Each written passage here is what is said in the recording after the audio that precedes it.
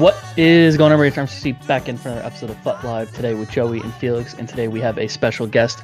We called him Mr. 352, I believe, last week. It is Mr. Aubrey. Mr. Aubrey, how are you doing today? Very well, thank you. Thank you very much for having me on.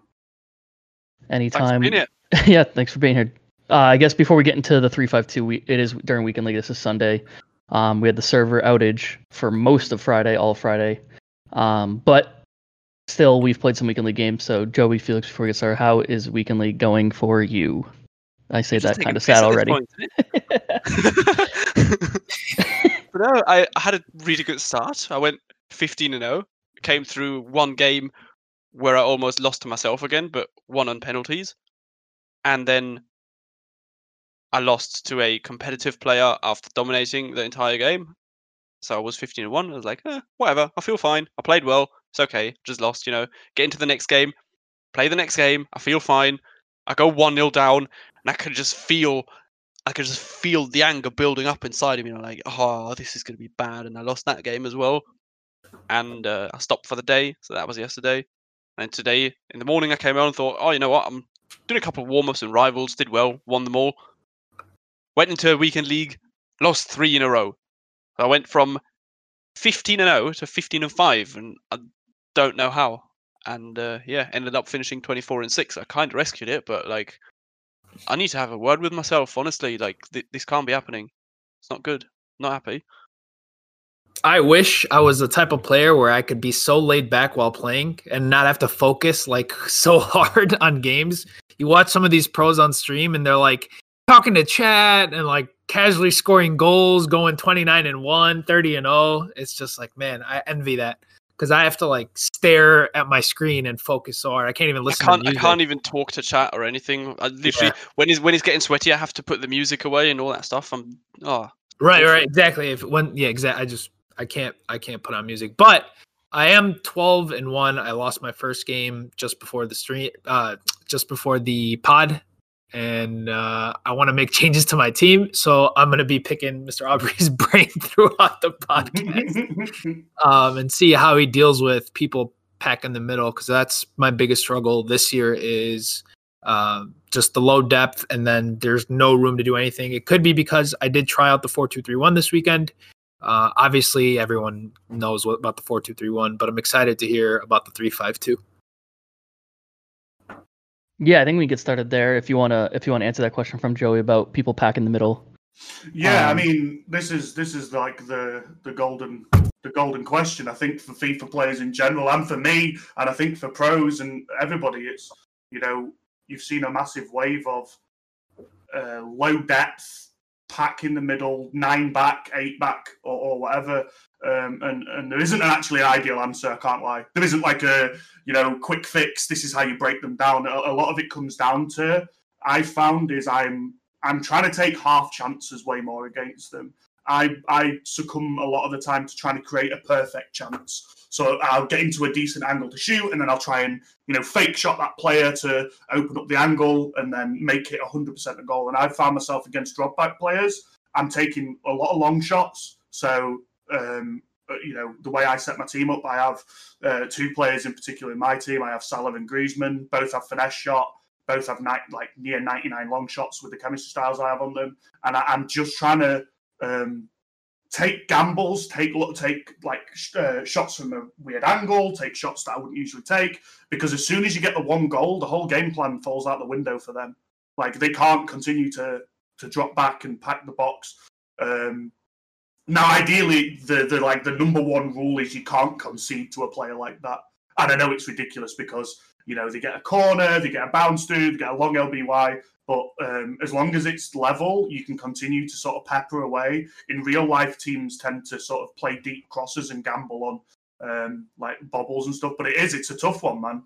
It's something I struggle with as well. But I've resorted to trying to either open them up with a little bit of flair with some skill moves and drive into the box, maybe win a penalty, or them long shots, them finesses I find really strong right now.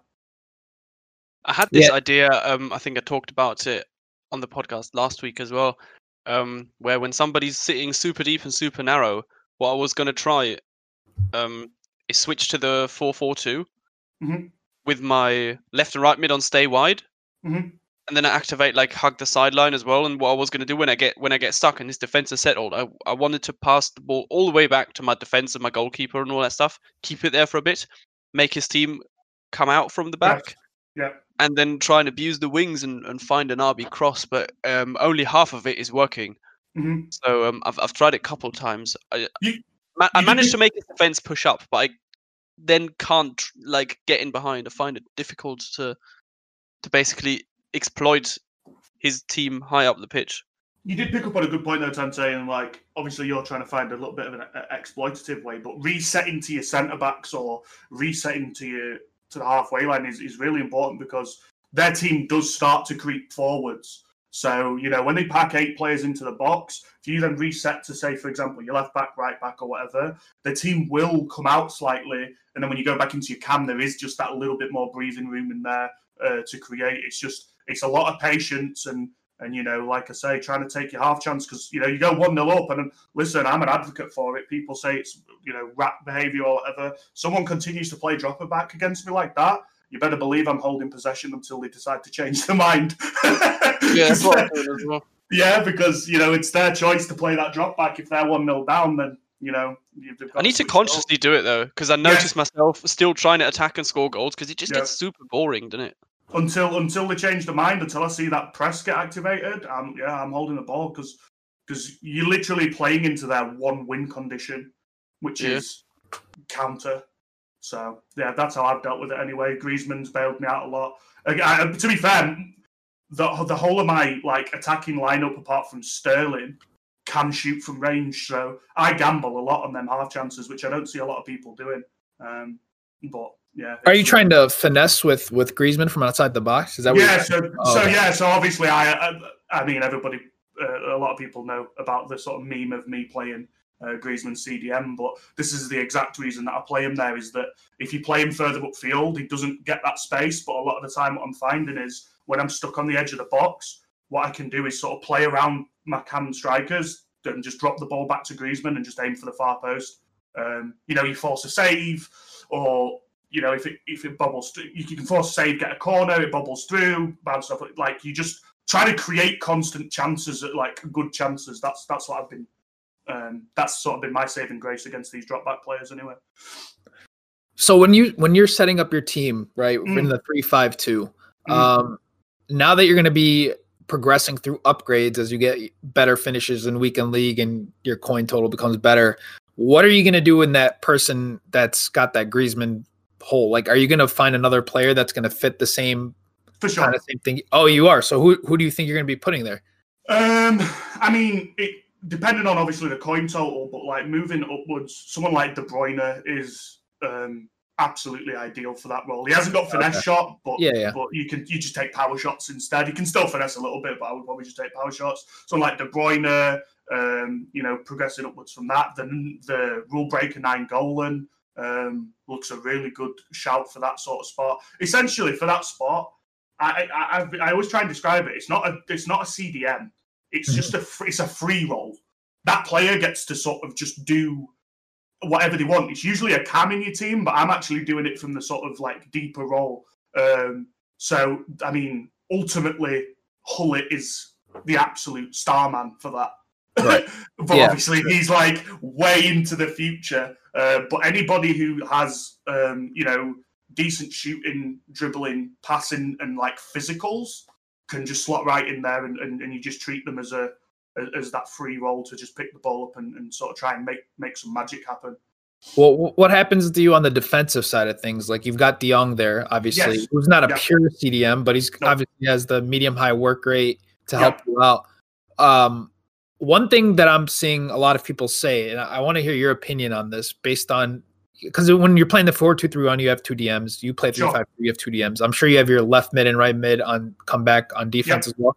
Absolutely. Okay, so are you roaming around with De Jong, or are you switching to your center backs? Because I've heard a lot of people say don't switch on to your center backs, but I feel more vulnerable when I don't switch to my center backs. I basically, and again, people laugh at me for the way that I play, but this is just my most effective way. When somebody's attacking, what I tend to do is I tend to grab my centre back. So I tend to grab Varane, and I'm trying to put heavy press on like the passing lane. Because what I've found is, so I play non-traditional centre backs because I play left backs and right backs at centre back. So I'm playing Walker and Mendy in those outside centre back roles. So when I'm stepping with Varane, I step quite high with him, and they tend to tuck in a little bit and pick up the runners. So you get this really nice like forward pressure with Varane, and then cover from obviously Walker and Mendy are like outrageously fast, can track pretty much anything. So I very much disagree with the idea of grabbing a CDM. I'm a lot of the time on my centre backs trying to either cut the pass lane. So like if someone's looking to go into the striker, I'll try and step ahead of it, or sometimes I'll end up with my Varane chasing somebody in centre mid because I've already committed to the press, so I might as well keep it up. I'm very rarely on my DMs. I'm only ever on my DMs to press the ball, but I tend to switch quite a lot between sort of pressing and then cutting the lane, and then pressing and then cutting the lane. I could like that seesaw motion is sort of how I defend. I feel like the holding on to the CDM advice really only applies when your team is sitting deep already and they've settled. When your team is high up the pitch, you need to control the centre back and try and track the runs and cut lanes and all that stuff. Well, the problem is, Tante, I feel like that advice to hold your DM will get you short-term results, but you won't ever learn how to defend. You won't ever actually learn like the phases in which, for example, you need to be aggressive and try and press, and the phases in which you need to try and be passive and track runs. Like, you'll just learn how to watch your computer do that. So, if for a one-shot weekend league, I might tell someone, just grab your DM and pray. But no, I think it's bad advice. That's me personally. But yeah, I agree with that.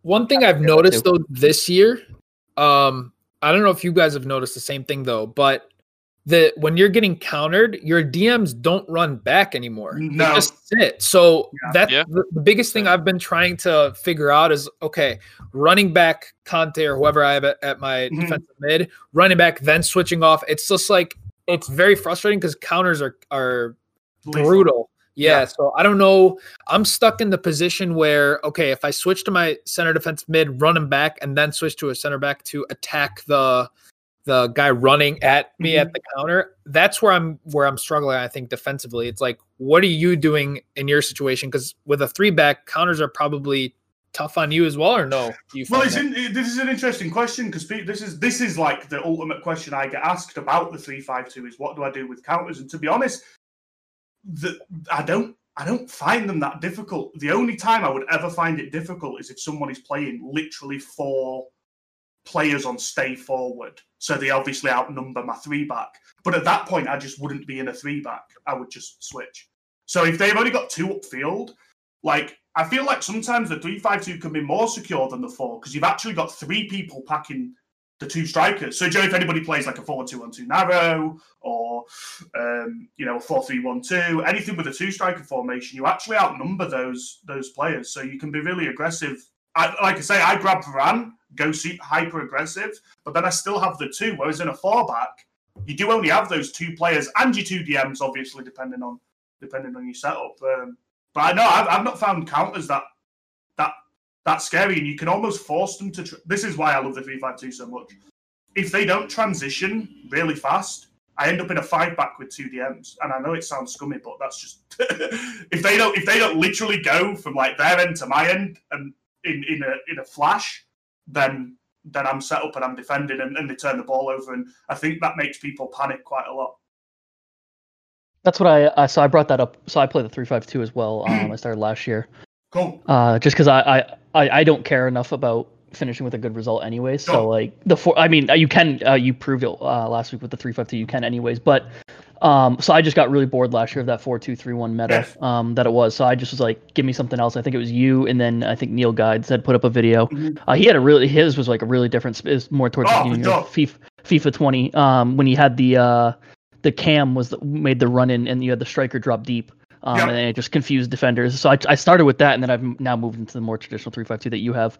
But yeah, no, I was talking about it last week, that the way FIFA 21 and just really the last couple FIFAs have felt, if the other team doesn't counter me and passes around, it becomes the 5-back so fast. And almost and then the 4-2-3-1 is one of those formations that if they don't counter you fast and they start passing around, it almost looks like a drop back one depth sort of thing. Just the nature of the way the formations work in FIFA. So I'm a huge proponent of 3-5-2 as well. So I'm happy you've taken it to actual success, and I can just use it to get to my gold 1 and stop. Yeah. Well, the other thing is as well, I've also found, and I don't know if you found this in your 3-5-2, is that sometimes I'll notice that, like, say, because I play at the moment, I'm playing Jordi Alba and Lucas, but like, say I'm attacking down the left wing, a lot of the time my right mid is kind of cheating backwards. So like, if they end up trying to counter, I end up with this weird situation where I have my 3 back, I have De Jong in front, and then I have one of those wide players like half chasing already. So it ends up with like you've got 5 in transition at least. So again, if they don't literally go on like full direct, then yeah, I found it's the one thing that confuses me is everybody tells me that I'm going to be defensively weak, but I feel worse in my 4-4-2, for example, defensively. I feel way worse like trying to defend because of the two centre players rather than the 3. So I guess it's just different perspectives. When do you switch out of it? Like, what formations give you so much? I can't say. Just because if I get into qualifiers, I don't want to have worked the formula out. This is the one thing I am hiding until I finish qualifiers. Just because respect. I don't want to give the blueprint. And also, this is me being a little bit. There's a lot of people who are starting to sort of become aware of the 3-5-2. I've noticed a lot of like people like posting the question on Twitter about how to set it up, blah blah. And I want the counter, man. If I come up against my own 3-5-2, I want the secret formula to break it down. But it definitely has weaknesses, and I know. I mean, if you wanted to look back into my qualifiers and see what some of the pros do to sort of try and exploit it, there's definitely ways. But then it's on you then to be able to have a secondary or a third or a tertiary formation. At a high level, this is what I think the game becomes, is this chess match of setups. And it's like, okay, I'm in my 3-5-2, you've gone to X. All right, I'm going to switch to my 4-4-2. Oh, you've switched, right. Do you know what I mean? And you get this fluid transition between formations. I've noticed that when I was in qualifiers, I was doing this quite a lot. Yeah, the reason I apologize for not being able to say. Oh, no, understandable. The reason I asked is because I'm actually, after you guys all talking now, I kind of want to run the 3-5-2 for the rest of my games just to see how, because I'm in a situation where I don't enjoy playing the 4-2-3-1. Yep. But I'm doing it because I feel like it's going to be the best to get results, and I just want to see where I'm at this FIFA. But at the same time, my attack is so stagnant in the 4-2-3-1. I hate it. It's just like I'm passing between my DMs for so long and just the guy's just sitting there. So I'm trying to.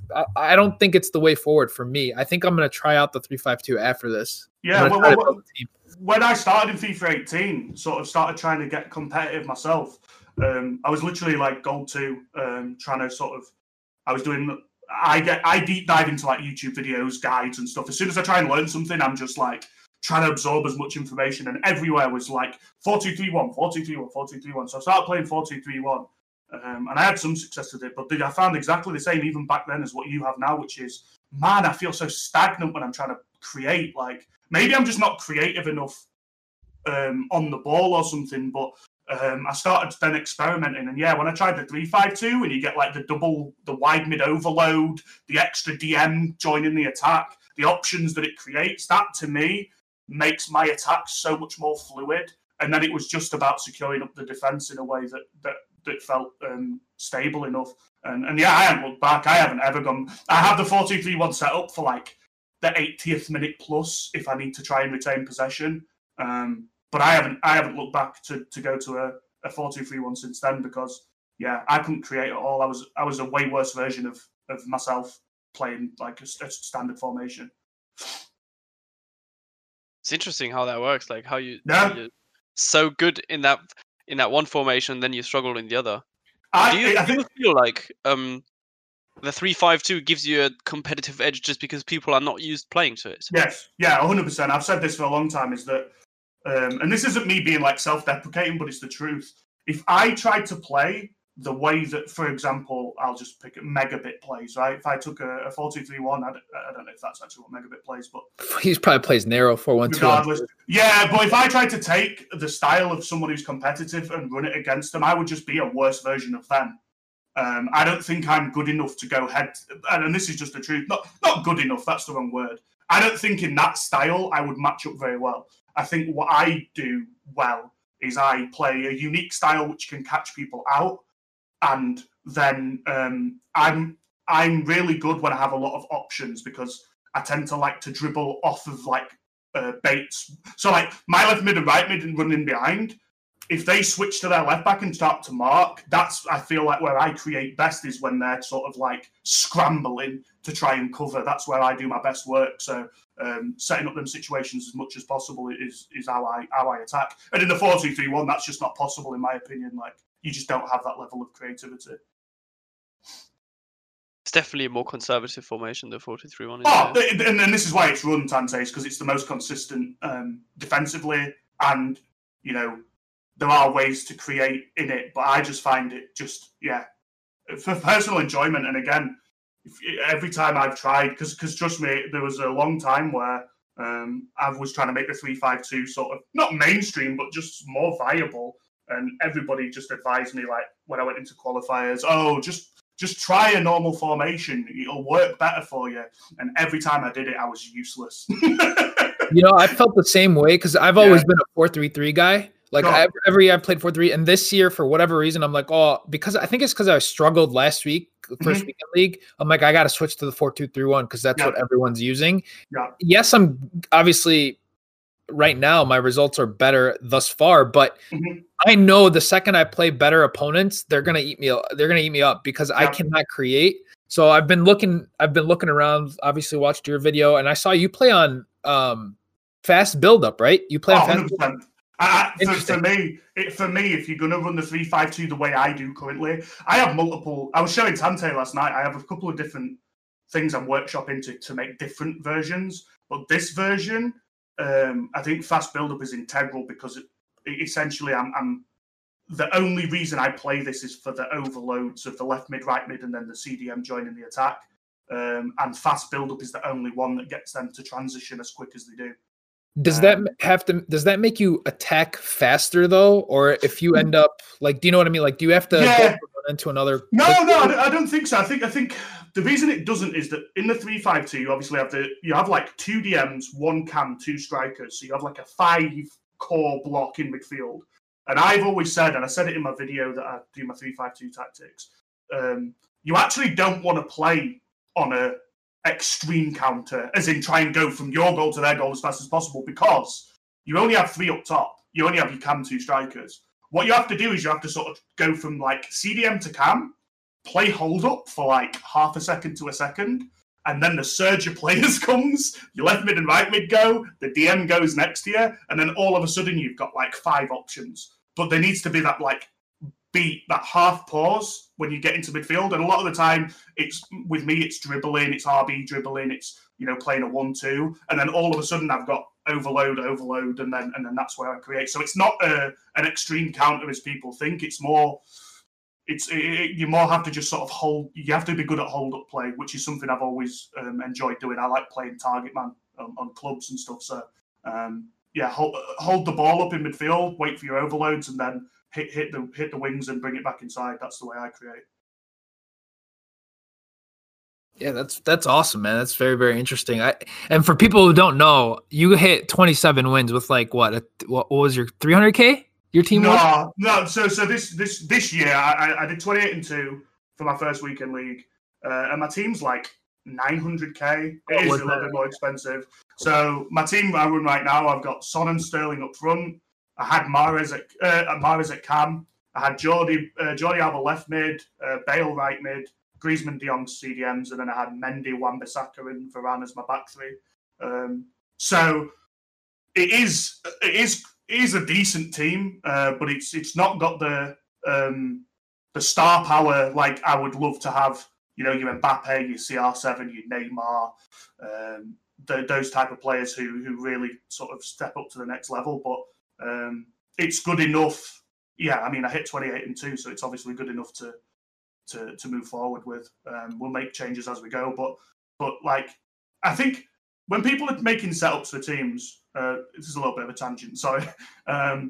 People often go just individual players, whereas when I build a team, I'm building on roles. Like, I have my 3-5-2 already. I know what I want, so I don't even consider really like. For example, this is why I play Griezmann DM. I don't consider the position a player plays to be the position. I'm just looking at stats and saying, what do I want from that guy?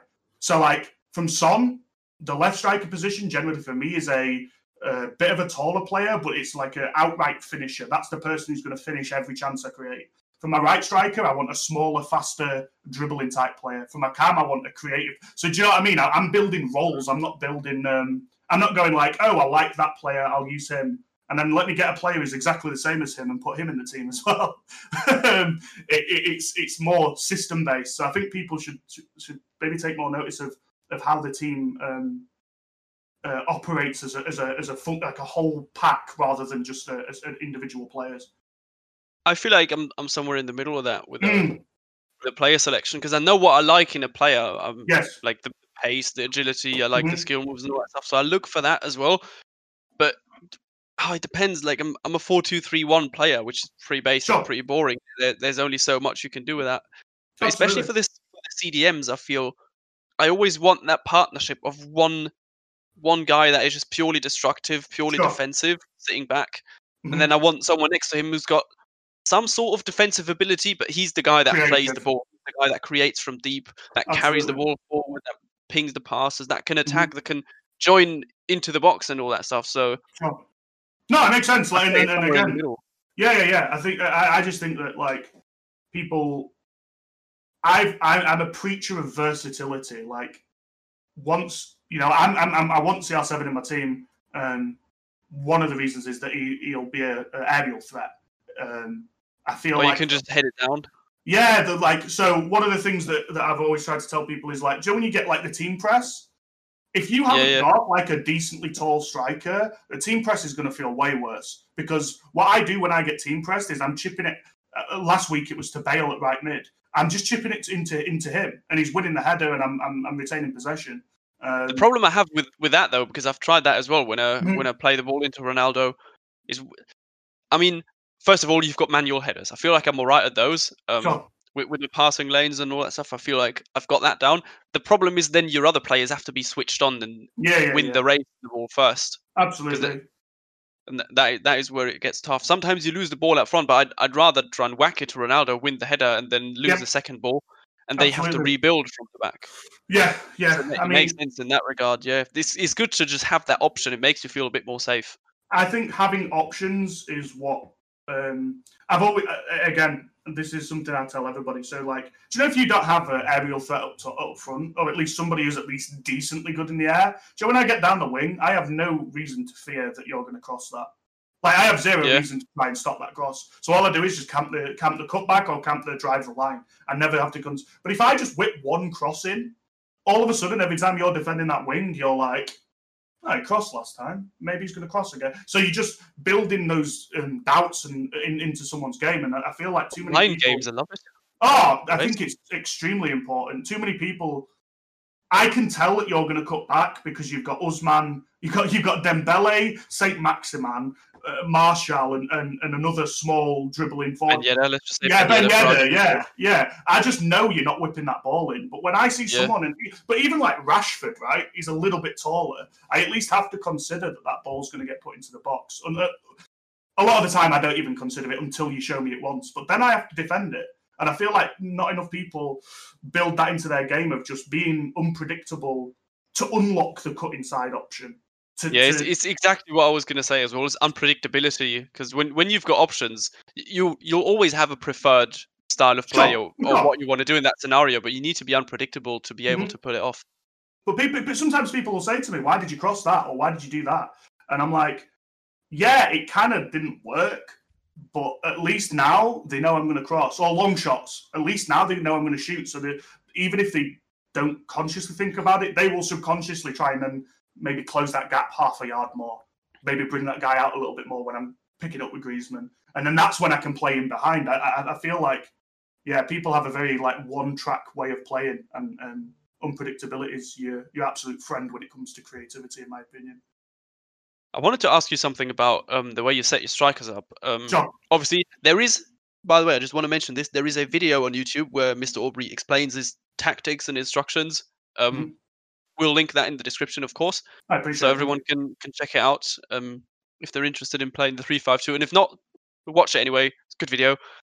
The strikers, though, do you have them both on the same sort of instructions? Because what I found, especially last year, when you had a formation with 2 strikers and a cam, so a 3-5-2, a 4-1-2, and 2 narrow, for example, I found it works when you have both strikers on getting behind. But I've been struggling with that this year, even with a cam. So what I've been doing in narrow, for example, or when I'm playing 3-5-2 in draft, which I actually quite like there, I've always got one striker on getting behind, and the other one I have on balanced attack. So he's a bit more of a link-up option as well. Because I struggled when I had them both on getting behind. I didn't feel like I have any options. Yeah, I change my striker instructions a lot just by I'm sort of experimenting. The one I really don't like is I don't like target man this year, which is a big sadness because I love a target man. But the target man, I just feel like EA have got it completely and utterly wrong in terms of the way the players move. I only use it in a very specific way. And that 3-4-1-2 I was showing you last night. Yeah. I only would ever use it in that. But yeah, so I'm on double getting behind, and the reason is to push the back line back to give me more space to play in. That's the only reason that I do it right now. That's an interesting approach, to be fair. I like when they go in behind that they have to track the runs. It gives me a lot more time to play in front of people. Yeah, you can push into that space then. Yeah. And obviously, what I've been talking about with my long shots and stuff. If my strikers are constantly putting in behind, if they're not closing it, I'm playing the ball. If they are closing it, I have more time to sort of work those angles and take long shots. And again, just occupy the 3-5-2 occupies so many players that, if they don't track a single run and I find it, then it's a goal. Like Sterling and Son are both quick enough that they're peeling off the defenders and stuff. So yeah, both getting behind right now. That's interesting. So I actually don't. Yeah, so I do the get in behind, and then I do the other one on just balanced. Yep, I think it's fine. I said this in my video. Like a lot of the time, what you do with your 2 striker setup is quite personal, like preference. Like you could take a 2 striker setup from any formation and slot it into this 3-5-2 if you like the way you 2 strikers play. And I think it's personal the way you play and personal based on the strikers you have. So 100%, I have Inaki Williams and Ousmane Dembele, and Inaki is not going to really do much on the ball. He's strictly just there for pace, and he's kind of a big body. So I'm like get him behind, just make those runs, because even if I don't really want to hit you unless it's for the shot only. He's not very good at anything else. But Dembele is good on the ball. The 5-star skills we've talked about this year, just being so important. So I'd rather have him stay balanced and be on the ball as much as possible.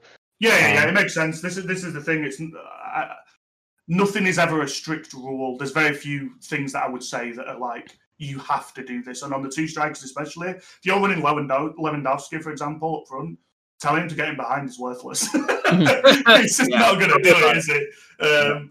But this is what you never want to take. So like, if anybody does want to play 3-5-2. Definitely take my base and use it, but then make adaptations to the way you play. I play in a very specific way, so if you see something and you're like, God, I hate how he just always runs away from me, just switch it up, make him balanced, make him target man, whatever. Just make sure that what you're changing is purposeful, because I know a lot of people tinker with instructions that isn't purposeful. They'll just be like, I'll just put this guy on drift wide. and then they're like, well, this formation doesn't work anymore. It's like, because but yeah, if you make changes with purpose, then I think you can make a lot of changes to my 3-5-2 to make it applicable to anyone who wants to play it. Now, as far as your left mid and right mids go, are you always trying to pick someone there with defensive ability, or like can you use like a winger, let's say, I don't know, Hazard as your left mid? I've been really going back and forth with this. It's something that I've sort of like, I actually don't know my own answer because I haven't got to use prolific wingers yet. Like once I get up to the height, so my left mid and right mids, it sounds bad. They're just sort of luxury players right now. They're to hold width and they're to play the ball in, but they're not really doing much in terms of like actual on the ball ability. Now, until I am at the point where I've got my striker and my cams and my DMs, because I think they're the most important roles in this setup, as really high tier, my left mids and right mids will just pretty much be wing bots who are just sort of running up and down. I think if you get to a point where your team is expensive, I think you could probably actually sacrifice the defensive ability and go pure. So are you actively looking for someone with like 60 defensive rating or anything, or do you just put whatever kind of... I used Bale last week out there. Bale's got a little bit of a bigger body, so like I guess the trade-off would be if they're kind of physical, you get away with it. But I mean, I'm using Lucas there this week, so it's like it's not even a strict rule. I think, do you know, if you built me my dream squad, they would have defensive abilities, just because when you took into that 5-back, having those left backs and right backs, someone like a Zambrotta, Icon Zambrotta, Carlos Alberta, those type of players they have everything in the game. They have, the attacking capabilities and the defensive one. I think they'd be ideal. But you can run either. If you want a more secure defense, you can run left backs. Like I say, I run Jordi Alba. The only thing I will say is I am getting into spots with Jordi Alba sometimes where I'd love to rip a cross goal shot, and I'm just like, God, this is going to feel awkward.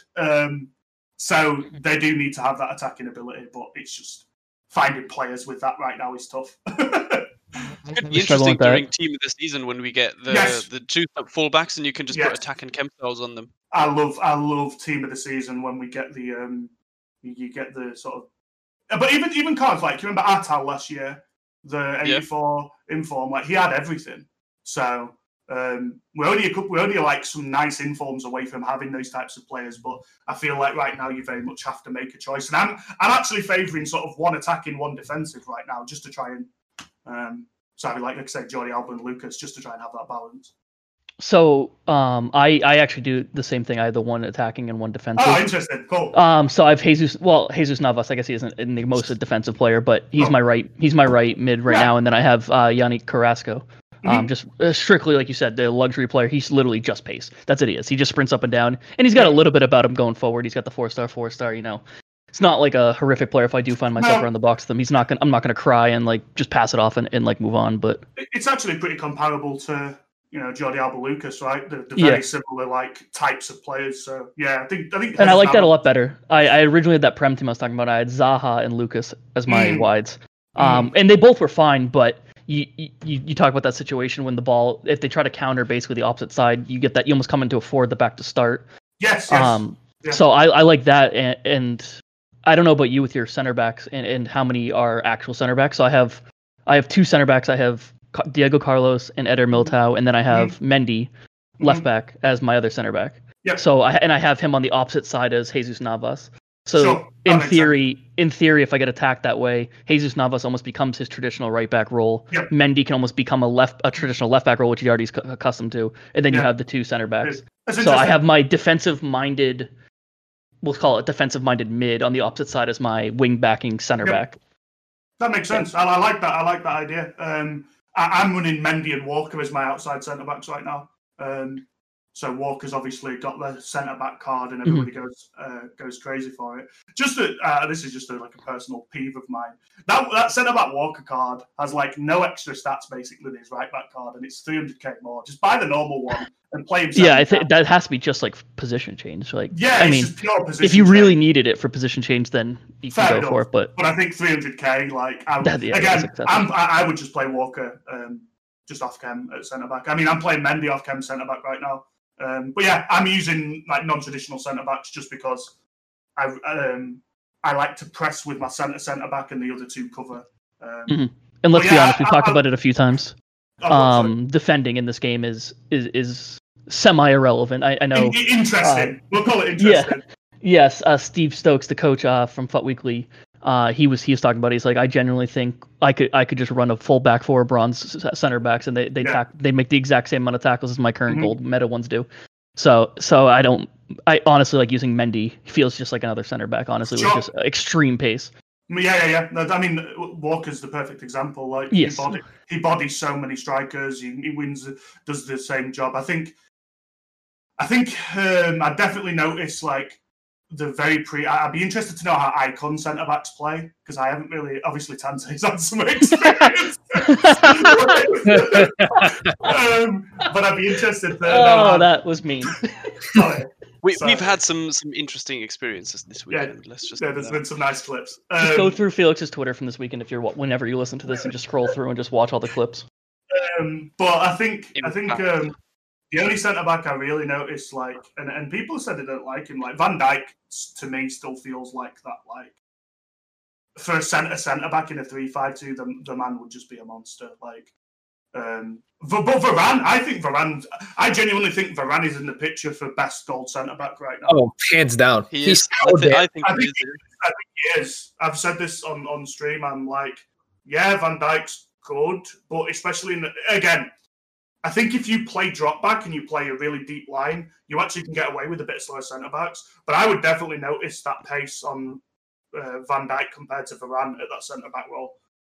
Varane just is a machine. Would you feel comfortable putting him as an outside center back? Who, Varane? Yeah. Yeah, you would. Yeah, for sure. 100%. Yeah. I don't know. I find it interesting sometimes. Varane, they'll get down the line with like Mbappe, and then Varane just turns into like the scene out of Terminator, where he's just like just takes him back. I'm like, oh my god, this guy's a machine. Yeah, I think he's fine anywhere. I genuinely believe he's the best goal. You run shadow on him? Yeah. Although last week, interestingly, when I played him centre back, and this is just me being a bit goofy, I really wanted to cheese corners because I found myself I wasn't using corners at all, like effectively. So I ran a sentinel on him, and it gave him 99 jumping, 96 heading accuracy, I think, or the other way around. And he actually won me a game in the 119th minute with a bullet header from the edge of the box. So I felt justified in my selection on that chemistry style. But yeah, I'm back to Shadow now. You just note as well, there was going to be someone in your chat saying, "Why are you running Sentinel?" Yeah. And then you balls it in. Never let them live that moment down. That would every time they come in, I'd be like, "Hey, remember when I scored with Varane on a fucking Sentinel?"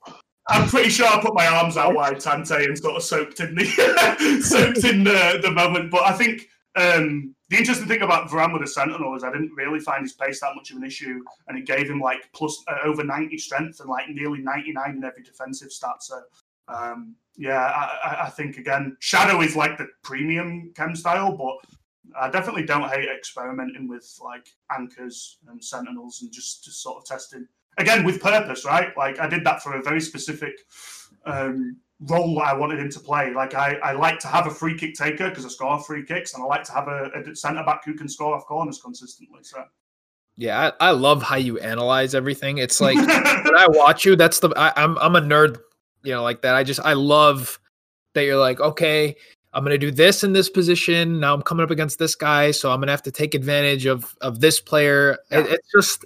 I've always said that I think if you ever did coaching, you would be so good at it, because not only are you analyzing someone's gameplay, you're also analyzing how they should probably build their squad based on how they're playing. Sure. So it's like, it's a combination of everything. I think if I would come straight to you if you ever did coaching, because I always used to think FIFA had a lot of reaction based, but I think you can get away with just being more tactical. Like, I don't know how much you feel it's reaction-based over tactical. I think, for someone like me, like I always say, and people obviously like think it's me joking, but I don't think I'm naturally that good at FIFA. As in, like, I didn't pick FIFA up and I'm a top 100 player. I spent a long time working on mechanics, but what I think my advantage is that tactical side, is understanding play patterns and analysing the game in that respect. So I definitely think it is tactics. I think it's got more recently, especially I'll explain it, like when a meta gets formed in a game. So like obviously we've had the drop back 4-2-3-1 meta and stuff like that. That's when being tactical plays an advantage, because you then start trying to sort of anti-strat it, like come up with the counter.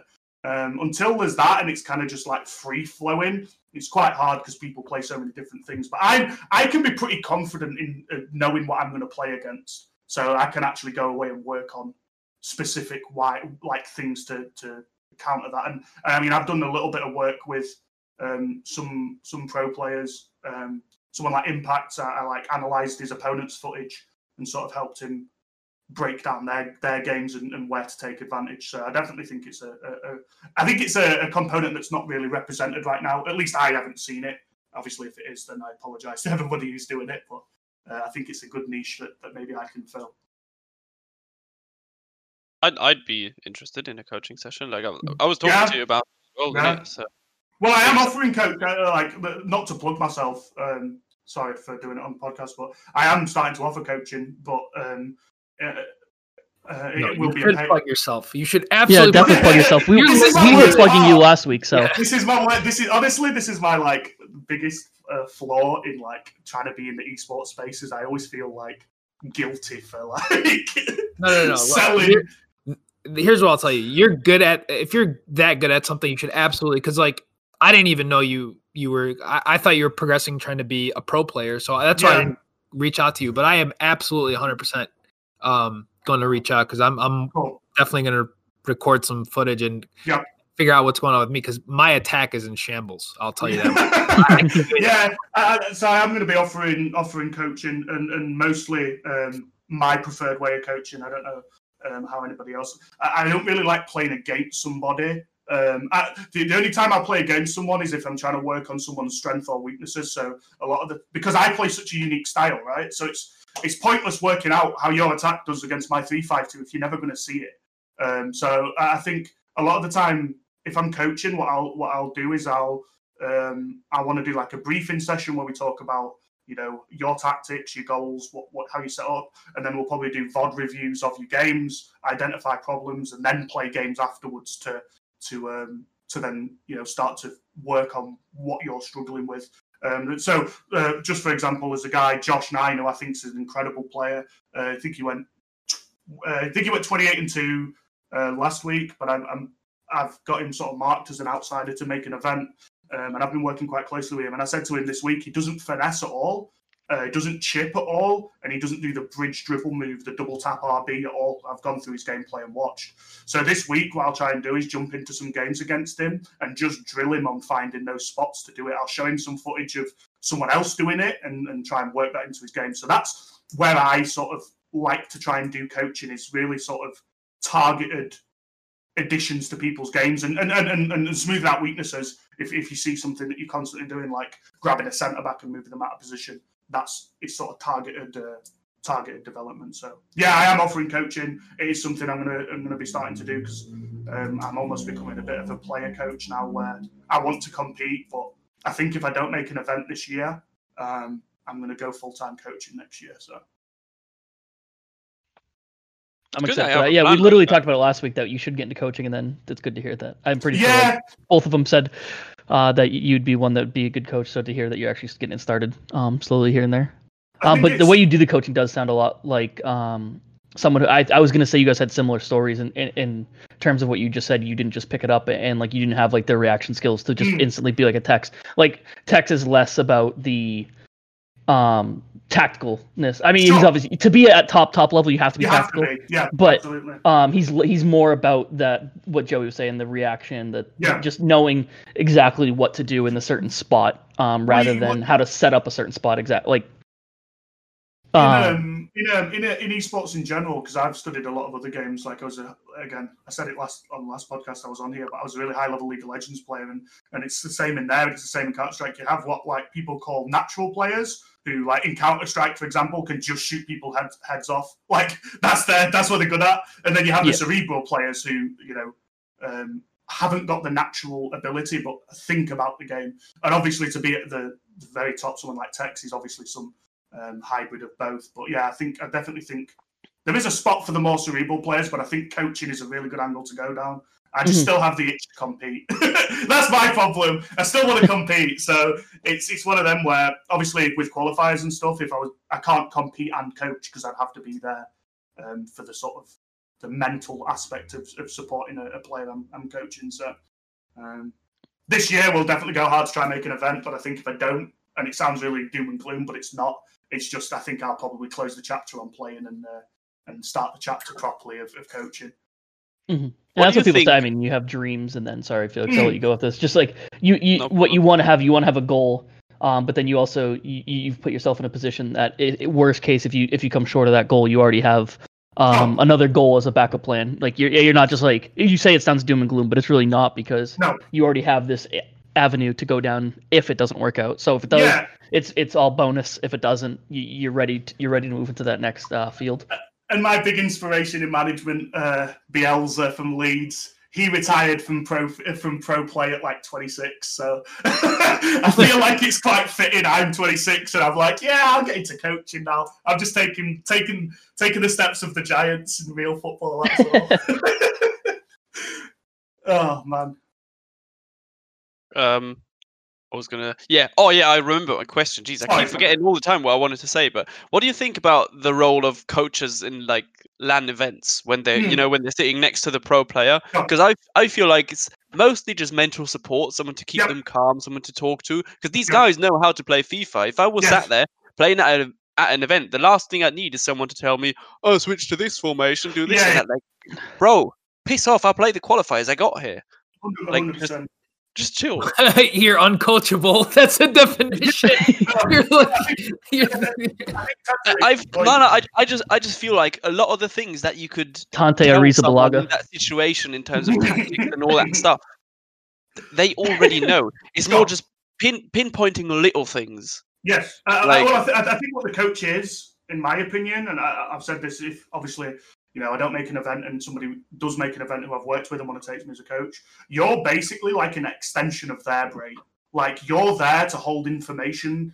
Like, one player can only, deal with so much. I think it's a really tough part of esports, especially FIFA right now, where you actually have to be good at a lot of different things to make it as an esports player. And I think a coach is there to alleviate some of that burden. So all a coach, what I would say is, I wouldn't be ever I think you should just be working through protocols that you've developed prior to the tournament. You should have already developed ways in which you say to them, you already know they already know what they want to do. Maybe you just need reminding, he's in a 4-4-2. We've worked on this. It should never be telling them what buttons to press, or do you know what I mean? I don't think that's what coaching should be. Yeah, I think you're right on that respect. Maybe it's, if anything, trying to point out little nuances in the opponent's playstyle. Oh, yeah, you're the eyes that they can't have because they're so focused on the game, right? So you're taking an overall view, whereas they're taking a single player view. So yeah, I think that's definitely the role of a coach. I don't think you should ever, as a coach, get into the murky waters of you should have clicked this button. I don't think that's ideal, because again, if I would say I coached a player at an event, you would just then get into that conversation of well, I've made it here, you haven't. Yeah. So you're working on a different level. I think that's my approach. Maybe again, I'm not the I'm not the speaker of all coaches. I'm very much new in the game, but that's how I would be approaching it anyway. It's a very different thing to just coaching online and helping people to get better. Absolutely. Polar opposites of coaching, because the exact thing you don't want at an event is the thing you're doing when you're doing online coaching sessions with people who are trying to improve, and the other way around. Maybe when you do a live gameplay training session where, I don't know, they're streaming their weekend league to you and you point out little things, maybe then you can do that. But when you're reviewing VODs or you're playing games against them, it's literally just pointing out things they're doing or shouldn't be doing. Yeah, I think I've had a couple of offers to join some organisations that obviously didn't work out for one reason or another for coaching, and that when I had discussions with the players, that's exactly what I said, is that if we made it to an event, we should be locked in on what we're doing. So there shouldn't be that many changes, but you have to trust each other enough that I know if I'm coaching someone, I know their gameplay well enough to be able to say to them, hey, this, we worked on this and you're not doing it right now. Just let's see that, or whatever. Do you know what I mean? Rather than I think you're much more there for the mental side and just keeping them calm and composed. I think being a little bit older, again, not to like, I think me being like 26, there's a weird thing where just because you're a little bit older, you might have that little bit more respect from people. I think I'm quite well positioned for that as well. So we'll see. Funny how you consider yourself like being a bit older. Like we're 26. Oh, here it comes. Really not old in the grand scheme of things. No, not old. No, but when you're if you're an 18-year-old coaching an 18-year-old, I think you're. I don't know. I just don't. I think it's harder to speak with more with authority than it is when you've got age, which is just a natural definer of authority, isn't it? So. I've got this picture in my head of us considering ourselves old, and then like the camera swings to Joey, who's standing there like the sensei with a long flowing white hair. I mean, old in an esports sense, obviously. Like I'm very much in the band that I think you genuinely could be competitive into, up. I don't think there's an age cap. I think you could just be competitive as long as your desire to learn is in there and your mechanics don't. Look at Guastella, 35 years old. Yeah, man. 36 maybe, actually. I've never thought age is a defining factor in your ability. I think what it was in esports, where FIFA is, because you've seen it in other Counter-Strike, there's 39-year-old players like going into the 40s, is that there's not enough money in it to keep you tied in long enough, or you burn out because you played too long, or you're not looked after yourself in that respect. So I definitely think we'll see, especially this generation and next generation, players playing way more into the sort of 30s, going on towards the upper 30s. Which even the content creators now, I mean, the big ones are all close to 30, if not in their 30s. Nepenthes, I think Castro's almost 30. AA9 is 33, I believe. He's older than I am. So a lot. Bateson's 33 as well. Yeah, Bateson's 33. Yeah. So I'm wondering. I'm curious to see in a few years how that's going to go. Like as they absolutely. I just think I think the idea that you when you hit like I don't know 25, you just pack the controller up because you're useless now. It's over. Bizarre. Yeah, never agreed with that one at all. Yeah, I think the age cap was always just because they didn't have video. Like the only reason there's an age gap, like an age cap, I should say, not an age gap, is that they just there wasn't video games when they were. John. 20, like you talk about your 45-year-olds, there just wasn't video games when they're 25 years ago, so they were never really even got into it. So it's not even that they couldn't play; they just you really have to get into it at a younger age to fully grasp it, and then and also there wasn't careers, right? So there was nothing tying you into it other than a hobby. Whereas now, the guys you just named, all the streamers and pro players, there is genuinely a path of career now. So then it becomes how long do you want to stay in it for? Just on a personal level, a lot of people move away because they have to, because there's the expectation that you go out and get a career in something more traditional like IT, or whereas now there is a genuine prospect, especially for the up and comers. Your 15, 16-year-olds, they could be in esports as a career, into the 30s, and then go into coaching. It's genuinely a lifetime career almost. I think, which has just never been the case before. Yeah, it's definitely good. I think it even shows. I've done some analytics on this podcast in general, and I think 70 or 80% of our listeners are older than Felix and I. So Felix and I obviously being 25, 26 range. I think it's like 75 to 80% is above that, almost into 30s. I think that like 70% on the dot is like 30 or above. Yeah. So it just.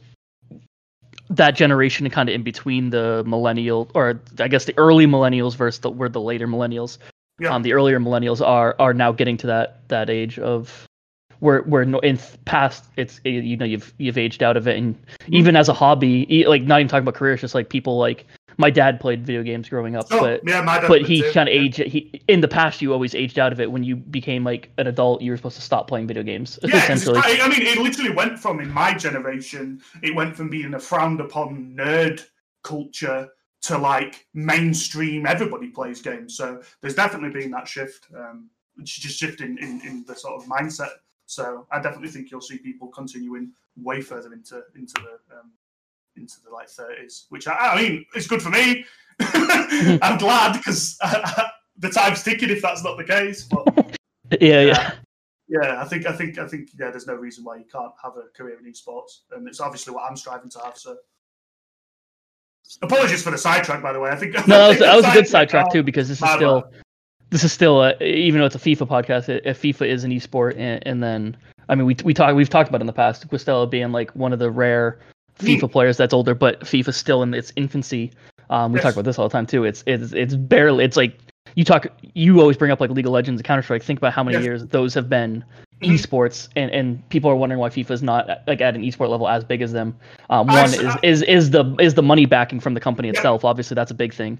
But in grand scheme of things, Weekend League essentially in this whole like big competitive switch happened in 2017, which is we're talking 4 game cycles ago, and that 4 years is nothing for an esport outside of a game like Fortnite being brand new, but that game came out with the intention of being an esport, so that's a little different. But like a game that's never been an esport, this is relatively new. I mean, I guess it was an esport. You talk about Michael Bell competing way back on the stage, and some of those guys that 10 plus years ago, FIFA 12. We're doing competitions with Kick TV and stuff like that, but outside of that, like this is really a new esport, so we're going to see a lot of changes going forward, and I do hope EA does back it in a sense and puts more money on the line. So because I think that's going to be what's going to hold it back over anything. For sure, it's the money from the top has to come in. I think I always say on my stream, and I always say to people, I think FIFA is like 5 years behind the like League of Legends, and it would make sense because League of Legends was released in 2012, right? So if you're tracking a timeline, you say about 2017 when FIFA started sort of going into like real esports, then it makes sense why we're there. I just hope, like you say, that I think if EA did it properly with stuff like crowdfunding, like so Valve, I don't know if any Dota the game, Valve crowdsourced the prize pool from skins and stickers and community events, and then they take a portion of that and put it as the prize pool. And I mean, didn't they have like $2 million as one of the for just single tournament. So I really hope EA gets into the group scene of like, again, just attaching. I could talk a whole podcast about the packs and thingy, but if they really want to keep that, just please release, I don't know, for a limited time packs, 10% goes to a prize pool to add on. Or I was gonna say it'd be a real shame if EA found this way that they monetize their game within the game outside of just purchasing the game, and then use that money to help fund their esport. It'd be crazy if they could think of a way to do that. And then I was being sarcastic, the fact that FIFA points are already there. But yeah, no, that'd be actually pretty cool. I know Call of Duty. I don't know what percentage goes to the teams and stuff like that, but obviously Call of Duty, I don't know if you follow that, but they came up with the skins, so you can support your favorite COD team. So they called it they called it the CDL pack because that's the COD League. So I don't know what percentage goes to prize pool from that pack and stuff like that, so I don't know those stats in front of me, but it'd be cool. Obviously EA's been getting big in the esport, and like #United has their kit in the game, FUTWiz has a kit in the game, and then you can use the badge as well. So it'd be cool if they just came out with like not player packs, but like actual just some of the decoration packs, and all the money from those packs went to either the team itself or in order to bring in new teams. It just went to the general prize pool as a whole instead of obviously people #United being big. I think that would create too much of a top heavy esport if the money went straight to them. So I think spreading it out and just putting it into the prize pool, I think everyone would be happy with. And I mean, again, this isn't me talking like smack on EA, but like if they want to make money, I mean, that would almost tempt me to buy packs. I'm not even going to lie. If I know I was supporting the esports scene, like if I know that what I was purchasing was like going to help build a sustainable esport, that'd almost tempt me to purchase because I think that'd be a great way of monetizing it from their side, but also, like I say, giving back to the esports scene, which has just been a bit of a window for them to sell their packs. I think I'd love it. I'd love just 10% or whatever on, for the next week, the 10% of all packs goes to a prize pool. I think everybody would be surprised just how much of prize pool you could generate by doing that. Yeah. There's a huge problem with a lot of these FIFA players. They can spend the whole year trying to compete and walk away with nothing, especially if they're full time. So I'm actually glad a lot of the pros are turning to Twitch to start streaming their weekend league. Yes. They have another form of revenue at least, because a lot of these guys, man, they're dropping $2,000, $3,000, $4,000. And I was thinking about that the other day. Like, these guys are young 20s, some of them in their teens. You put that in a Roth IRA, and look, I know this is long-term thinking, but if they put that every year into a Roth IRA, you're walking away with like $500,000 by the time you're retired. So it's like, from a monetary perspective, there's so much more value in other things than pursuing FIFA at this current time, because you have to be the best of the best to walk away with a lot of money. Every single player I interact with, I say, please start streaming, especially when you're at high level, because that's your angle already. You don't even need to think about, marketing a channel or whatever. Your angle is, I'm literally one of the best players in the world. And that brand that you build on Twitch stays with you forever, even if FIFA as an esport doesn't. So, anybody who's interested in being a pro player, I think, should be on Twitch as a platform, because I think it's such an important part of being able to create yourself a sustainable income.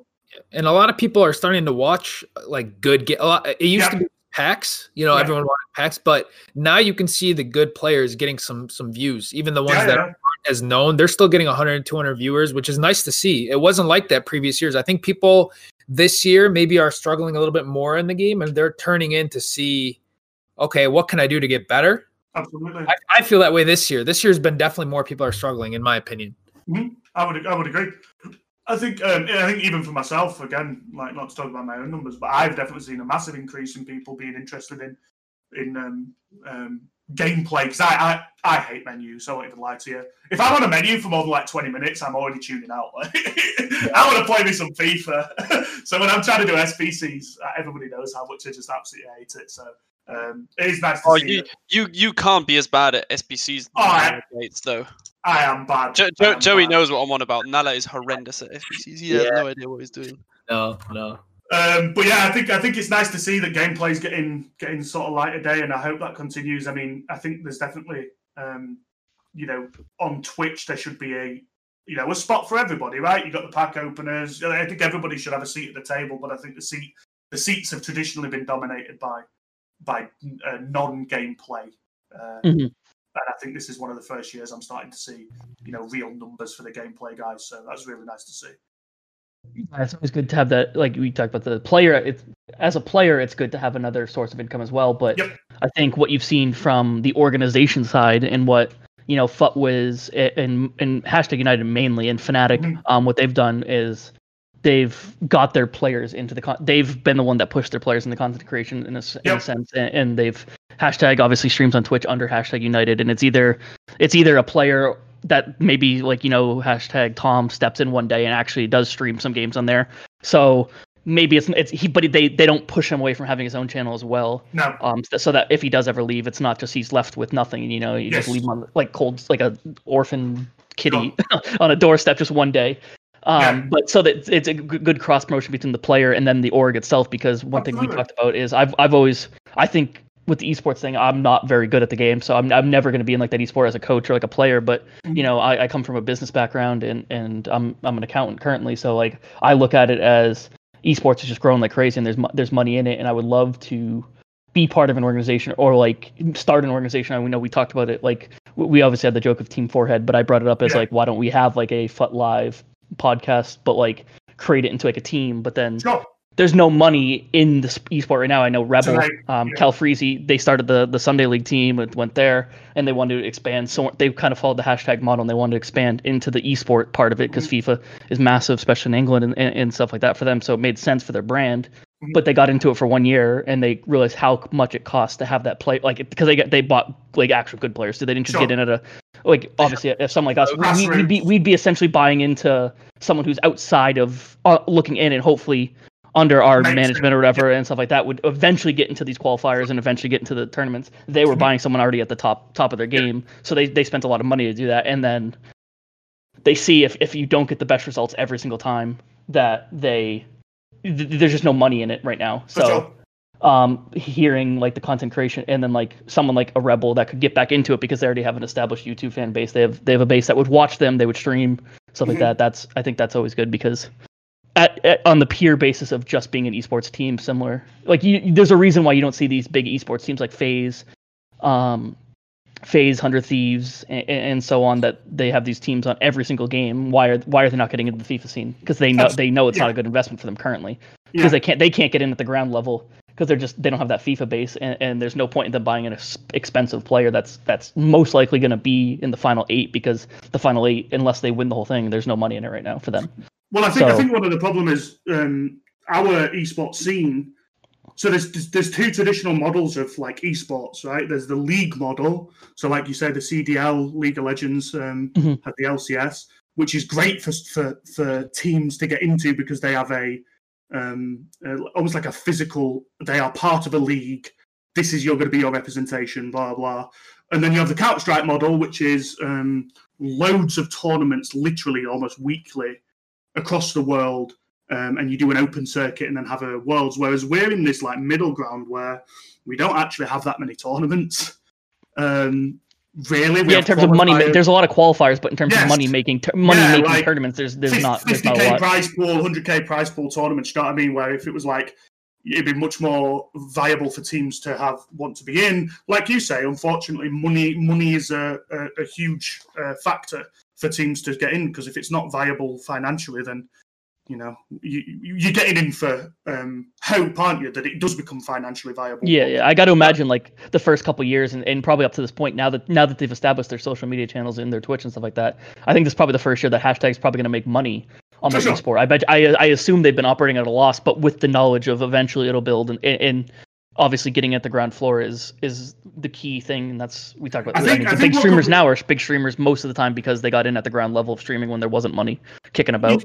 You see, what would be a really interesting something that a team could offer players that isn't financial. Like for someone like me, if I joined a team, something that helped me more than anything is help with content creation. So, like get an editor, hire an editor. Almost assist you, be your team, but support you on the creative thing, and then let you do your pro play. As not as the side business, but as we're going to help you make a financially viable system with like good content creation, Twitch, blah blah blah. But then that as a side result you get to compete. I actually think that's a way better model right now than doing the pro play with the side creation. I actually think you should go in, make your YouTube videos and then compete as a result of your like state stability and financials. I think that's great, because yes, you say someone like you who's there like on the qualifiers and stuff like that, but if you're not making the money to make it a full-time job, so you got to do your regular job, and then we talked about streaming your games as one of the best things to do money-wise, but if you're streaming your games, then you have no time for the content creation outside of streaming. So time's the absolute killer for me. This is what imagine if your org had someone whose job it was to clip your streams and then edit that down into a YouTube video, or post highlights of your weekend league, or you record you spend like 10 minutes before your stream recording like a 352 tutorial video. Absolutely. But how long does it take to edit it, render it, post it, upload it, and all that stuff? And then by then you went from having maybe 4 hours to stream after work to having 2 hours because you had to do that video. So I think that's actually a very, very smart model for a new org to have. Yeah, just offer an editor. I think that honestly for me, like, again, I'm only talking from personal experience, but I think there's a fair few people in my spot where I really want to get into content creation. Like, even my little 352 video I did, like, and I uploaded, did really well in terms of I don't upload on YouTube at all. It's a big point of mine that I need to try and do better. But it's just pure time. Like, it's so hard with the model that I'm like, again, work full time and then stream. Keep your streaming hours up and content create. I think it's almost impossible to do. If an org could come in and say, hey, we're not going to offer you anything financial, so they're not actually outputting anything, but what we can offer is a strong basis of content support. So, give you video ideas, assist you, then help you edit it, whatever. I think a lot of players would snap people's hands off for that. Yeah, I sympathize with you with the content creation stuff, because back in like 2012, 2013, when I was doing YouTube, I was playing to record. I wasn't streaming it. Well, I don't remember if I was streaming at the time. I may have been, but I was planning to do the recording for the video. Then I would have to edit and do the voiceover and everything, upload. By the time I was going to bed, it was like 3, 4 in the morning. And then I was waking up at 7:30 to go to work. So for months, I was on 4, 5 hours sleep, 3 hours of sleep. And I'm like, I cannot do this anymore. I got to make a decision whether I'm either going to try to like do this thing with YouTube or pursue my actual career. And I was like, yeah, I got to drop YouTube. Obviously, it's too risky. There's no guarantee you're going to end up going anywhere with it. And this was, at the time when I started, it was like the streamers were me, Bateson, Fangs. Like it was early on. Yeah, I remember watching your videos and stuff.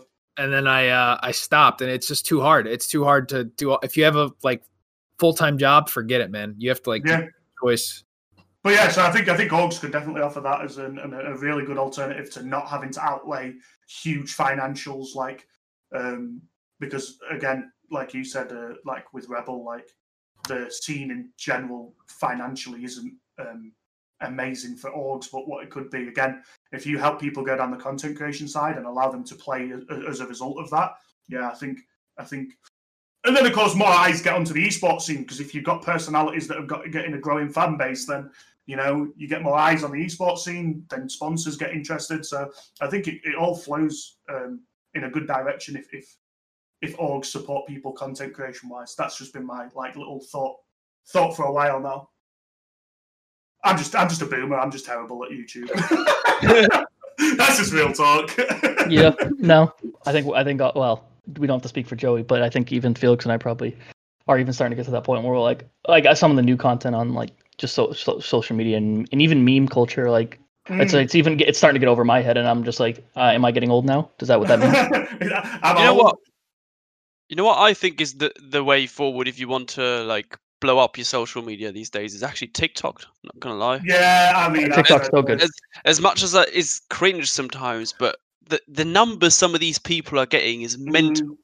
And they've recently got into the actual money part of it too.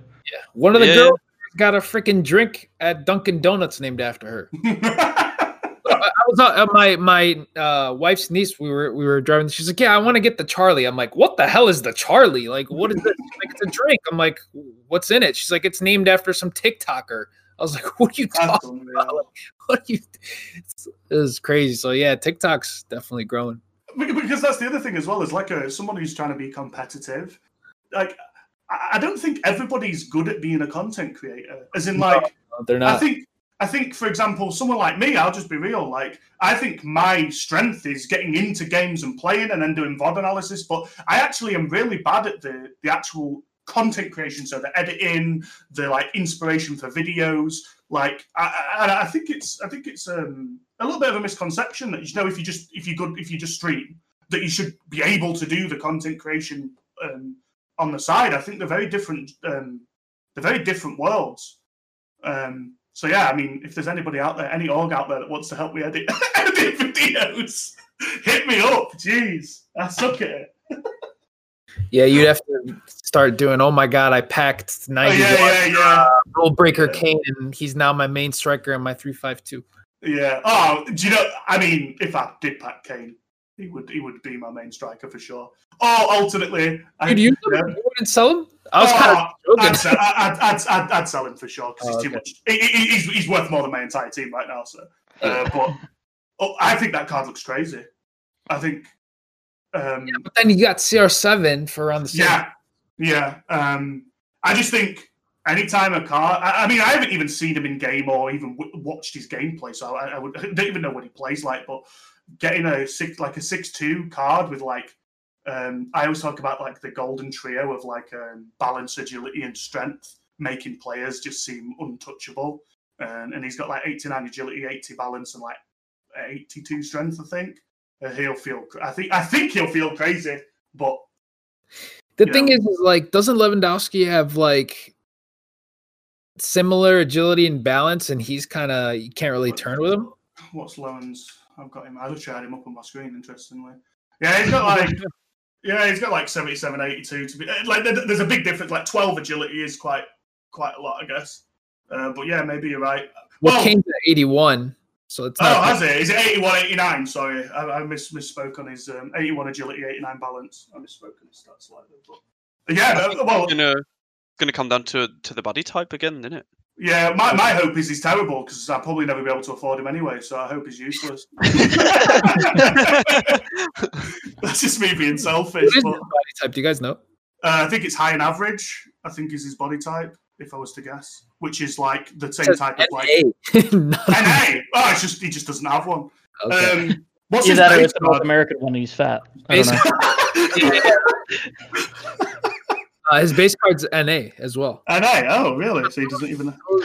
Is he a ghost? Lewandowski. Yeah. So is Lewandowski. He's the same thing. Did they get did they get rid of body types this year? Like certain No, ones, they not all of didn't. them, obviously, but like I think they've just not got it in the database or something. could Yeah. be, yeah. My prediction would be the high and average one, which is like the same as like Pogba. You know what? Because then there's high and average plus, right? Which is Yes. like Hullet and stuff. That is I think- correct. I think Footman doesn't have him because they got Sterling as NA as well, and he's got his own. He's Yeah, Sterling. he's custom. Yeah. Yeah, so Yeah. I Yeah, think yeah, they just don't have him in there. It's got to be something. Maybe Footwiz or Foothead has it. Yeah, they just don't have it on the database right now. But yeah, I presume it'd be the sort of taller one, the high and average or high and average plus, which does I think makes him feel clunky. I think that type of body type is not as good. I've always argued as well with CR7. He has his own body type and he has 5-star skills. And I've always said 5-star skill players, for some reason, feel better on the ball. It's like they get some sort of boost because of 5-star skills in terms of the dribbling. So that's just my like little personal belief. Because I think when you go from 4-star to 5-star, the player feels very different. They got that secret sauce. Yeah, the secret sauce. Yeah, there's a lot of it in FIFA, I feel like, where you get two players who are statted exactly the same and then one of them just plays way better. Do you guys like any of the other players in this promo? Since we didn't really touch on it, I guess, before we wrap up. Yeah, I like Douglas Costa. Douglas Costa looks crazy. I think overall this promo, like people, I don't know the reaction from the community. I liked a lot of these cards.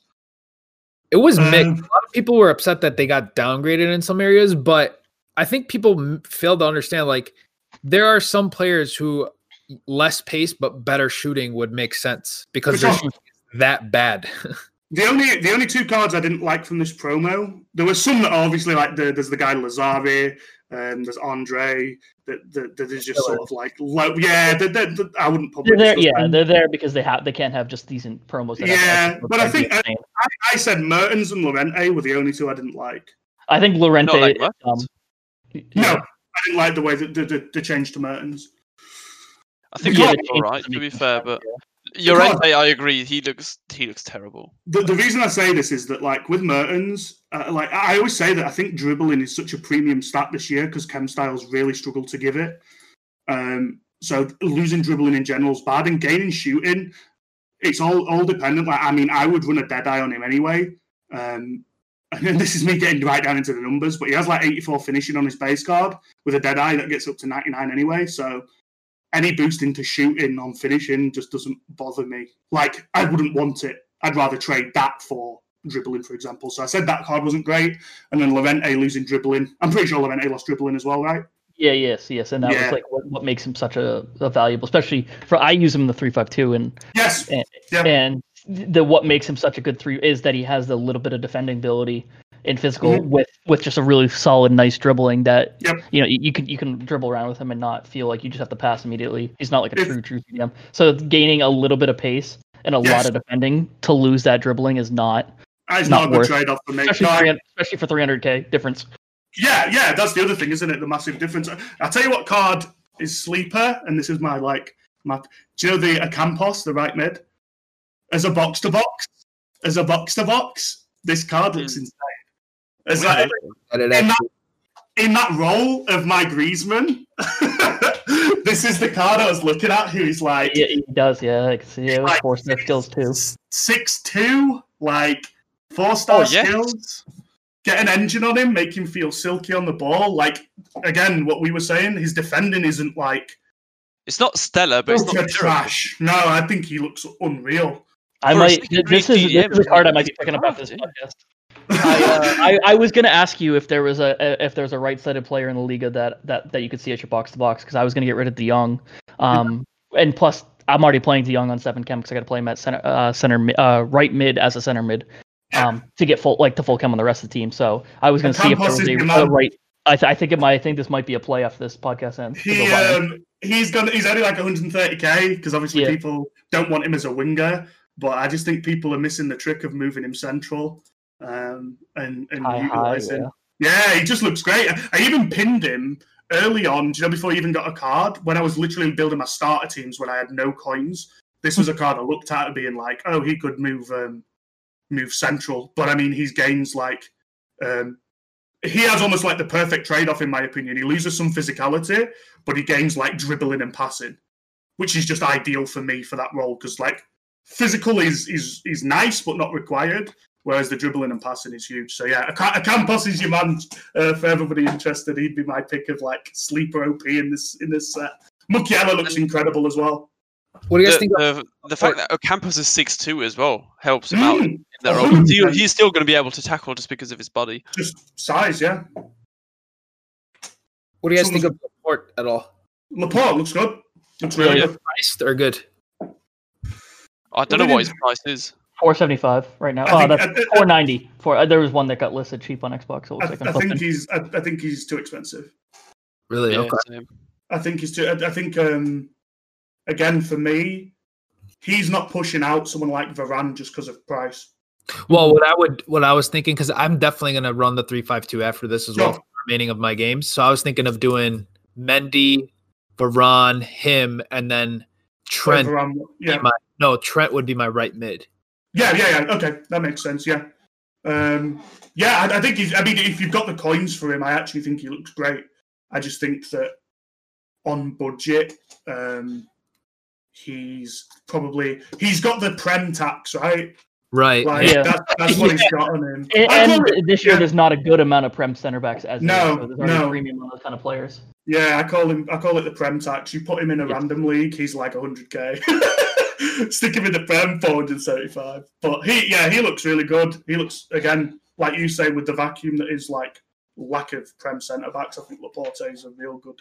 I feel like defenders in general this year, I don't feel there's as many as there's good attackers. I agree. I mean, there's a reason that I'm running left backs and right backs at centre back, right? Yeah. This because I literally just don't have the cards right now to be able to just run traditional centre backs. Yeah, what do you guys think of the Inaki? Like choose your Inaki Williams. Love it. If I had to pick one of them, I'd go with the dribbling one for sure. Dribbling one for sure. Yeah. I'm debating doing it. I have a Inaki regular card right now, so I'm already just the weak foot that puts me off. Yeah, the weak foot scares me.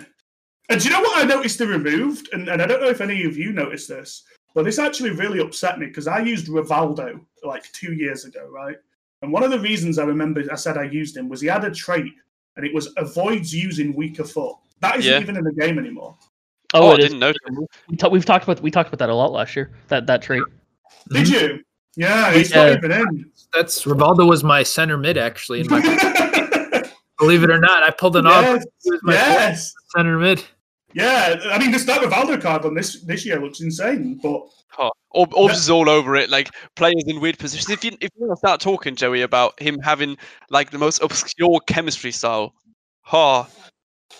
But yeah, I think that's the sad thing. Like, so someone like Inaki Williams, if he had that trait that they've removed from the game, that would help. Yeah, the weak foot gets sort of offset because he would play like outside the foot passes. He would like really heavily prioritize outside of the foot shots rather than using his weak foot. Now it's not in the game. I feel like the weak foot, especially at 2-star, is probably just a real liability.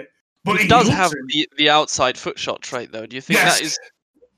I don't know. He does have it, but he doesn't have it for passing, right? He doesn't have it for.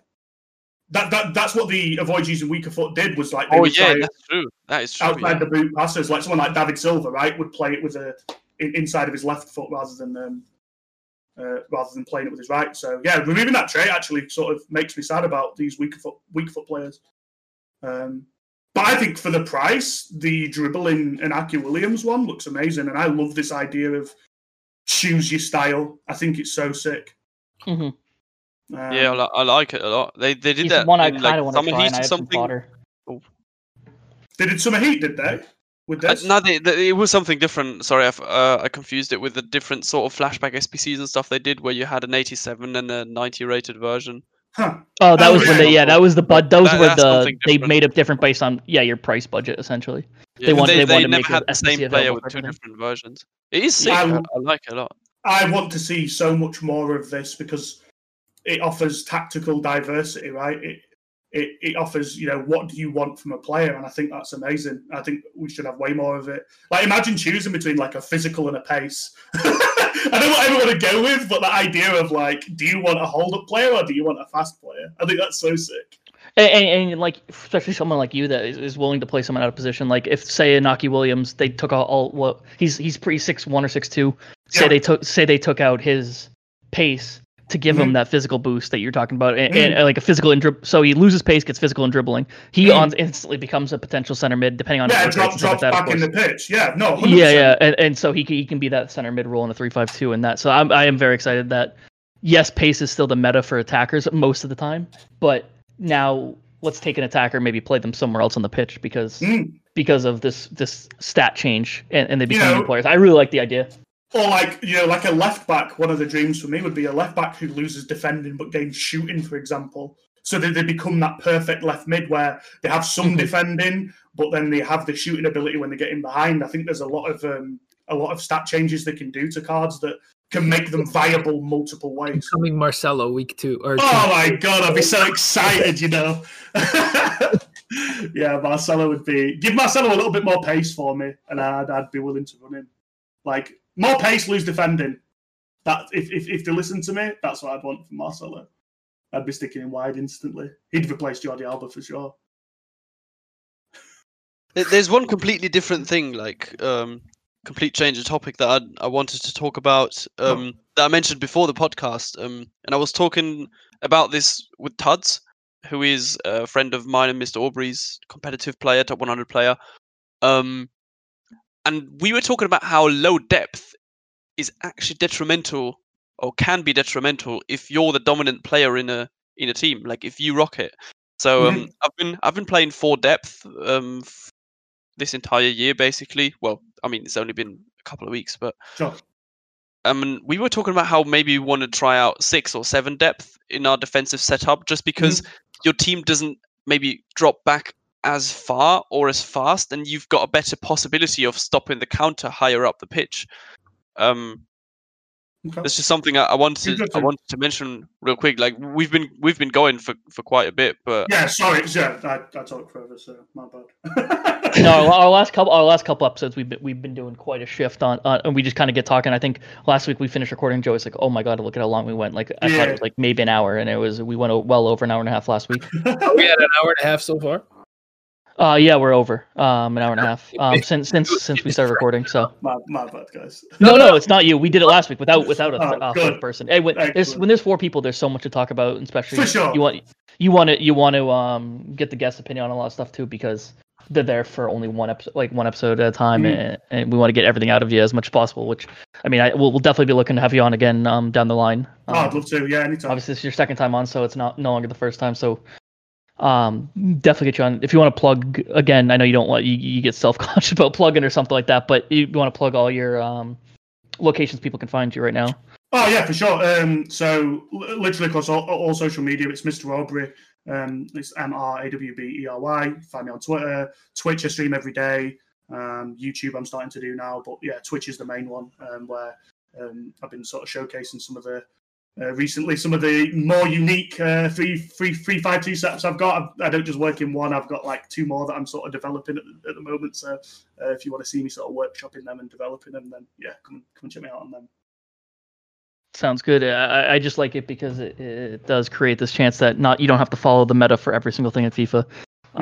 Go out and find what works for you, and even if you're not trying to get at a high level, if you're someone like me, it's made the game so much more fun this year, and even last year I was really dead of FIFA. I was so dead of FIFA. Well, I'm not a pro player. I'm not a pro trader. I just like the casual aspect of a lot of things, and I just really like the game a lot. So something like the 3-5-2 is pulled that fun back for me because it's just changed up the way I play and stuff.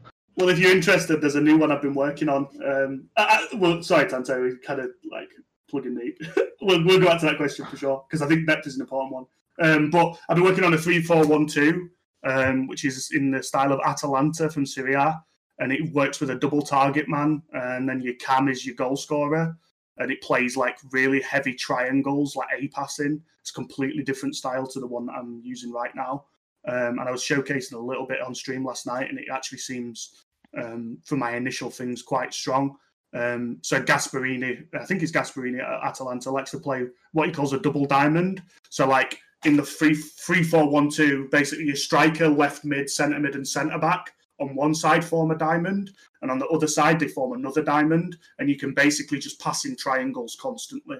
And then you basically have a free roaming cam who picks the ball up and scores. So it's been something I've been experimenting with as of recent. Probably going to run it in Rivals this week. And see at a high level how it works.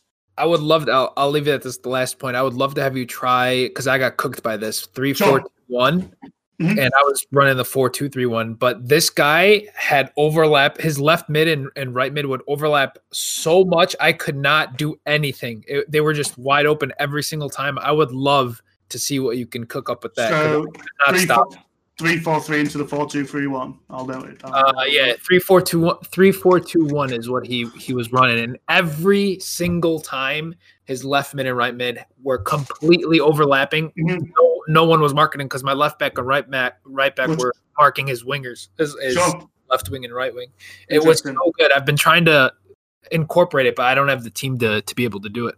Yeah, it's on my notepad of stuff to try out now. So we'll see what we come up with this week. But yeah, on the topic of depth, Tante, do you know what? And it's like a little bit of a flaw of mine. I actually haven't messed with depth at all. So it's interesting that you brought it up. Maybe going. I'm gonna try playing 6 depth in Rivals this week sometime and see how it goes, and I'll report for the next podcast. But it's something that actually in my head it makes sense. Because when your team doesn't drop back as quickly, you've got your centre backs right when they start spamming the 1-2s, or you can intercept the through balls or something. Because when you've got the ball, that is when you're susceptible to counters. When you've got it in the attack, your defense is always high up the pitch, no matter what your defensive depth is. It's not like they just sit back on the edge of the box and wait for the other team to sprint at them. No. They're waiting at the halfway line when you're in possession in the attacking third. So by upping my depth, I kind of stop the transition to defense a bit earlier, and maybe I can keep them out better. That's the theory we had behind it. So you're wanting to engage them just higher up the pitch, basically, like. I'm gonna try that. Cool. I think Tuds wants to try it as well. We'll see how it goes. Definitely an interesting thought, I think. It's a good point. Yeah, I mean, I'm not gonna lie, and it's terrible for me. I'm just very much like a 6 width 4 depth on every formation right now. But it's definitely something that, even in my 3-5-2, might be interesting to try and push my defensive line up and see if you can get that squeeze on opponents like in real life. It's interesting. Maybe you could. I mean, if you want to get a squeeze, just whack on press after team press. Whack on team press and just turn up. Has anybody heard about that? By the way, what some high level players are doing, where they switch it on. So you have your instruction on the D-pad. Text does it all the time. Yeah. When he switches it on, and when he's got it back, he switches it off. Yeah, so like just for a second or two. Well, what I've seen is when the players start to do the surge, where they go sort of more forwards, they turn it off and then win the ball back, and then the next time they get the possession, they turn it on again. So they have this constant surge of press, basically without a cooldown. It's quite interesting that I've heard some people sort of trying to find a way around the cooldown system of the team press. Yeah, well, I've seen that as well. Not enjoyable. It's broken. It's broken as hell. It's annoying to play against, but I might try and find out if I can make an advantage of that. I always say when I'm playing, it's like I just have to pretend my opponent's Dasari. As soon as the press comes on, I'm like, right, I'm in the grand finals now. That's the press I'm facing. It's crazy. The team press is so strong this year. Yeah, it's mental. You don't have to do anything. You just get. I advise anybody who's listening, if you're in like the 75th minute and you're losing, just whack it on. Except really for when you're playing against me, please don't do it. Yeah, obviously if you meet me in weekend league, leave it off. But it's mad. It's really team press is so strong this year.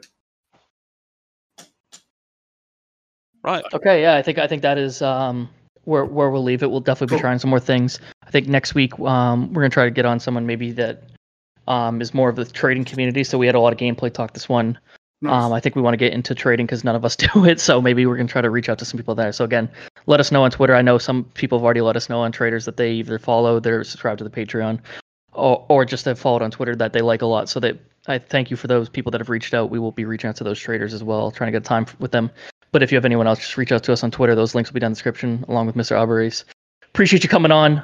Great discussion. You've inspired me to 352 last year, and I've been using it now for like a year and a half. So I'm in love with it. So it's been fun for me. So I encourage anyone listening to either try the 352 or just be more willing to change your formation, because I think there's a lot of formations out there that go underutilized, that can just be used at a solid gold 1 to elite 3 level that just people don't use because everyone's so stuck in the same meta. So yeah, without that, follow us on all the podcasting platforms that you listen on, and we will see you next time. See ya. Glitter on the wet streets, silver over everything. The river's all wet, you're all chrome, dripping with alchemy. Shiver stop shivering. The glitter's all wet, you're all chrome. The man cried out, the girls cried out, the man cried out, the girls cried out, the man cried out. Oh no. The man cried out, the girls cried out, the man cried out, the girls cried out, the man cried out. Oh no.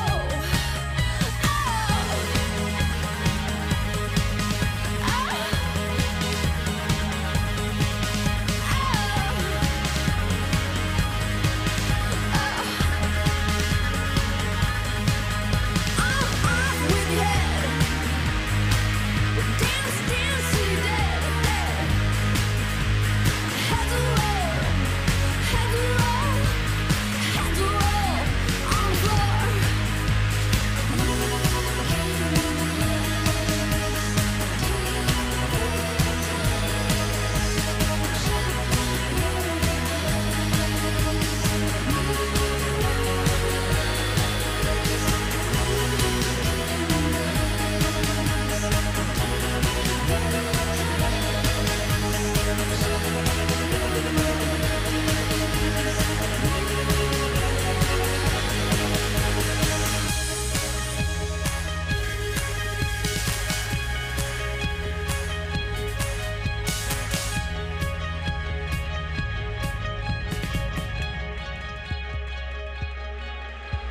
Glitter on the wet streets, silver over everything.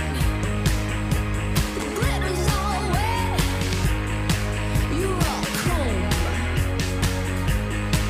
you're all chrome.